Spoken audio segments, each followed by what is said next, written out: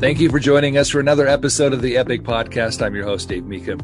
And it's great to have one of our old friends back. Brett McIff from the Utah Department of Health EPICC program is with us. He's our physical activity coordinator. Good morning, Brett. Good morning. It's always good to be with you. And it is morning. We're recording this in the wee hours as we get together. I wanted to bring you on today because we're right in the middle of American Heart Month. And we always have this list of things that we're supposed to do for our hearts. No smoking, eat healthy. One of those things on that list, though, is physical activity. And we always hear that we're supposed to do it. But I would like to talk today about why that is healthy for your heart. What is that relationship? Why does that make a difference? When you think about it, it's just making your heart work harder, right? So how does it help? So let's get into the most important part of it. The heart is, number one, not shaped like a box of candies. Sorry. It's not that cute. I just saw Valentine's Day. I don't think you're right. It's everywhere. Exactly. It's something that it's an organ that is just roughly the size of your fist. So if you make a fist, you know it's going to be about that size. The nice part is that changes depending on, men, women, kids, etc. It's going to be about that size. It is nothing fancy. It's not the center of poetry and drama. Okay, well, if you want it to be, that's great. It's a pump. It's where I feel stuff. It's hopefully if you're feeling stuff there, it's not bad stuff. That's fine. But the interesting thing is it is literally a pump. It's a pump that squishes blood from here up to here and pulls blood back from here and pushes it back again. It's got just a little bit of electrical stimulus that comes from certain nerves. And so if you take it and break it down, it's literally like pulling apart a fuel pump on your car. Okay. If your fuel pump on your car is not clean, it's not able to push enough fluid, you're going to have problems with your car overall. Which is why we have a fuel filter. Exactly. So here's the nerdy part of it. We can go the guy route and say, you got to do proper maintenance on your vehicle and you got to rotate tires and make sure things, it's fine. But when it comes down to your heart, it's a simple thing is the pump strong and is the pump doing what it's supposed to be doing?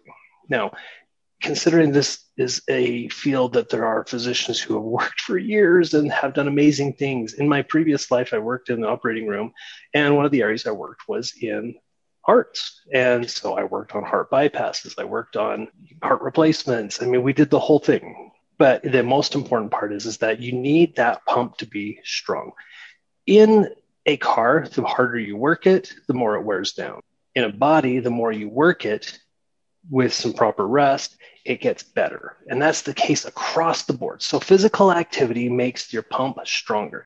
So some of the things you'll notice on the way the heart works, if you've got somebody who's talked about a heart attack, typically what you're talking about is a clot, something has gone in and blocked one of the arteries that feeds the heart.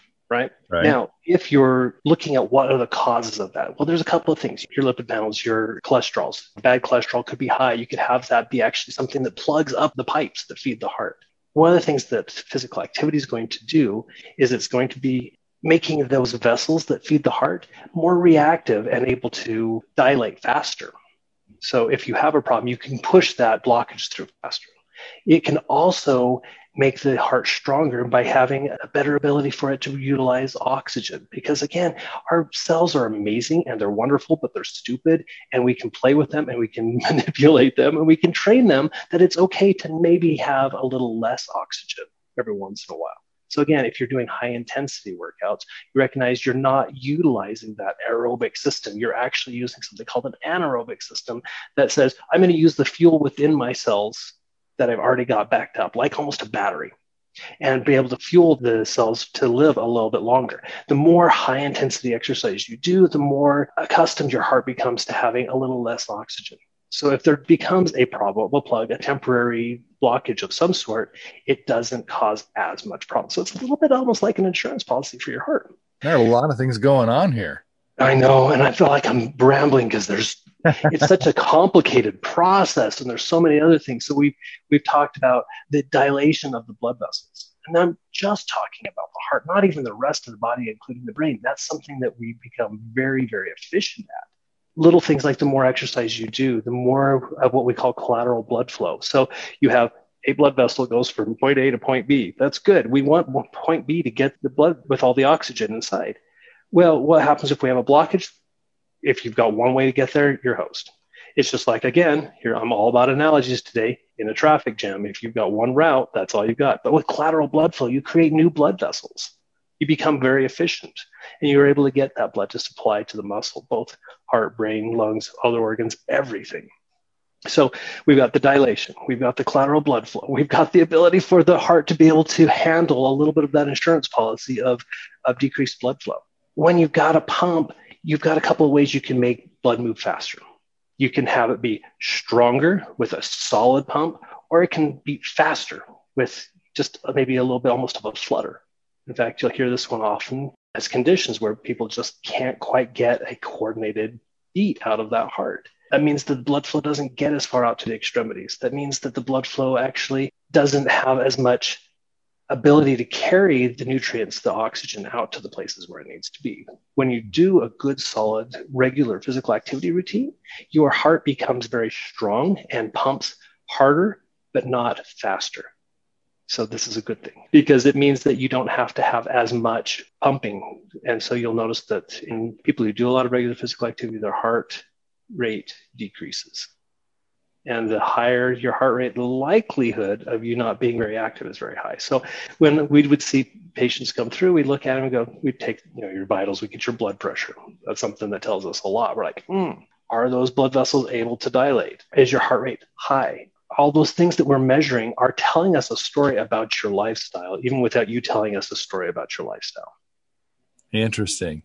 So when somebody comes in and they have a heart rate that's in the 88 to 90, their blood pressure is 140 over 90, you go, so tell me, do you exercise? Do you get a lot of physical activity? Oh, every day.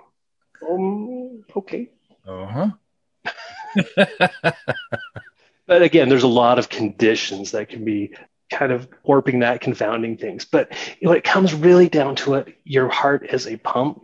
We want that pump to be efficient. And in the human body, the harder you work that pump, the more efficient it gets. So overall, we're trying to save it. Seems to be one of those important things. We only can handle a few minutes without it working. I like this. And kind of getting back to our car analogy. So when we're working out, that fuel pump that represents our heart, we're making that fuel pump stronger, but we're also giving it additional fuel lines and easier ability to move that fuel to the engine where it's needed. I'm so glad we didn't get into turbocharging all that. I'm not sure I'm ready for that. Or fuel injection or carburetors. But exactly. Anyway. But it's an interesting system because, again, if our whole goal of that heart is to push oxygenated blood throughout the body, because really, if we boil it down to that's really all it's there for. Yeah. We say if we can make it be more efficient at doing that, then it's going to last longer, won't wear out on us so much. And it's not going to take a lot of work for us to get to that point. The irony is, if you think about what I said earlier, aren't we just working it harder? It's kind of the opposite, right? Yeah. We're making it more conditioned and more capable of working more efficiently so it doesn't have to work as hard. Right. And why is this even important? I mean, why do we even talk about Heart Month on this? Because, we're looking at, about 25% of all deaths that occur in the United States are directly associated with cardiovascular disease. It's the number one killer. It's one of those things where we say, this is something we have the ability to control. It doesn't take too much work. But you get into those questions, well, what is the best kind of work for it? Because again, everybody's going to be different and everybody's going to have a little bit different response. But we talk about things like, we hear the term cardio. It's called cardio because it's cardiovascular related exercise where cardiorespiratory system is getting increased. So any activity you do that's going to get your heart rate up and your breathing increasing. So you're making your heart work, training it to become more efficient. You're getting the oxygen in. You're building up that ability of the cells to take in more oxygen and be able to utilize it better. It's cardio for a reason. It's awesome. It's great stuff. Right. But it just says whatever it takes to get you there. One of the other scary things about heart disease and the reasons that we focus on it this month is that you might feel completely fine. You might feel like, hey, everything's great. I don't have any of these symptoms of a heart attack or any of these signs. But that doesn't mean that your heart isn't having trouble just because you don't feel it. So many of these symptoms you may not realize that you have. The only way to know is to get your blood pressure taken, and to visit with your doctor, because a lot of people don't know until it's too late that they've had this problem for a long time. So it's a sneaky, devious little thing. It is. And it's amazing. It's never a problem until all of a sudden it's a problem. And when it's a problem, it's a big one. It's a stopper. It's a life changer. And again, in my previous life working in the operating room, I got to work with a lot of the patients, and I'd say, so what got you here? Because, I was young and foolish and able to say anything. And apparently they felt that was okay to be able to answer. And they're like, I wasn't very active. I know it. I didn't eat great. And those are important things. And I know what I needed to do. I just wasn't willing to do it. Right. And that's the hard part. If you're not doing it, getting started is the hardest part of it all. But there's so many benefits to physical activity. We're just talking about one of them today. Mm-hmm. And of course, as the year goes on, we'll be talking about physical activity off and on all year, because it is so critical and is such an important thing to have in your life. The description I've heard, which is probably one of the best ones, is other than stopping smoking if you are a smoker, starting being physically active if you are inactive is the best thing you can do for your health. All right. Well, there you have it. So that's just one reason to be physically active, but a critically important one. Thanks for joining me today, Brett. Well, thank you. This is a fun one, and I hope that everybody gets a chance to just get up and get out for a move. Just whatever it takes to get that heart going is going to make a huge difference in the long run. And if nothing else, everybody's looking at their fuel pump in their car now. So Exactly. All right. Thanks again, Brett. And thank you for joining us today on this edition of the EPICC Podcast.